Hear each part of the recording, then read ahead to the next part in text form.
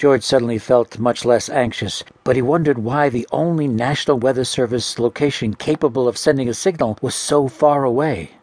He thought, Albuquerque. That means that the centers in Omaha, Denver, Amarillo, Lubbock, any others in Texas, and even Kansas City and Chicago are no longer operational. I wonder how big this thing was.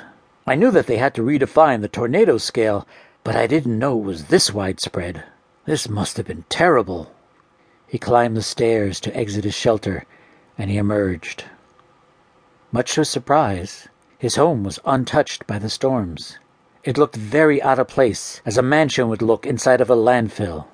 The surrounding area was exactly that, a landfill. Devastation and destruction were the rule, and his home was the exception. However, it was not alone. There were about 6 other homes within George's line of vision still standing on their foundations. 3 of them were damaged, while the other 3 were completely unscathed. Other than the few places the storm spared, the town looked like an apocalyptic nightmare. The wreckage included twisted metal that had used to be vehicles, leveled buildings, dead animals, and bodies of people who either did not or could not seek shelter. George had expected to see destruction, but he expected neither the scope nor the random pattern of it. He had expected to see whole neighborhoods leveled and casualties in the wake of the storm. He had not expected entire properties to be left untouched, while other places were completely destroyed. George decided to try and call Jim Storms. He picked up the phone and dialed a number, feeling very anxious about the result of the call. He knew that there was a chance that the phone would not be answered, but he also knew that there were a plethora of reasons that might be the cause of the unanswered call. Jim could have been killed in the storm, or he might have escaped, but not yet received the word that it was safe to emerge. He might have left town during the storm. The phone lines might be down, or his particular phone might be out of service. All of these thoughts raced through George's mind as he dialed. He heard the ringing, and his heart began to race. At least the phones are still working, he thought. "Hello?" said Jim in a crystal-clear voice that conveyed no sense of turmoil. "This is Jim Storms." George's heart leaped, and he said, "I was so worried about you. I have been hiding in my storm cellar for what seemed like years. Is everything on your end still in decent shape?" Jim replied, "Untouched. The thing must have gone right over the top of my place. How are things in your end?" "The exact same thing happened over here. How bizarre," said George.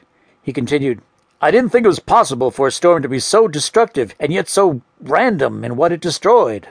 Jim responded, "That kind of thing happens all the time.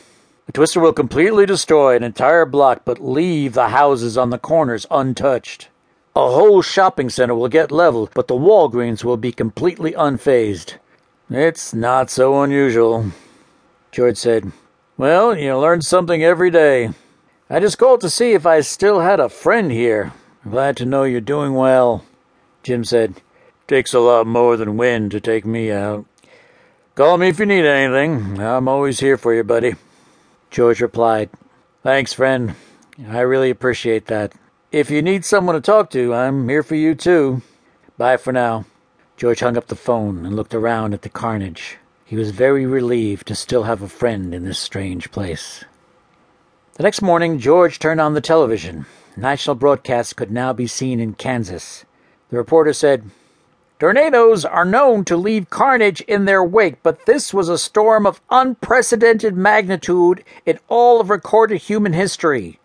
917,000 people lost their lives in the chaos, and untold, obscene insurance claims are now expected." George could not believe his eyes and ears, not only because he was having a hard time imagining the scope of the storms, but also because he could not fathom how his home was untouched by this massive storm. He also had a hard time believing that anyone else's property had escaped the damage of the storm the way his home had escaped the carnage.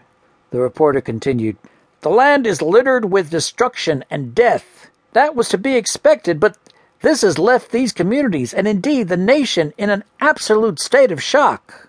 Unprecedented levels of absolute chaotic devastation are prevalent throughout the midsection of the United States. Survivors are rare.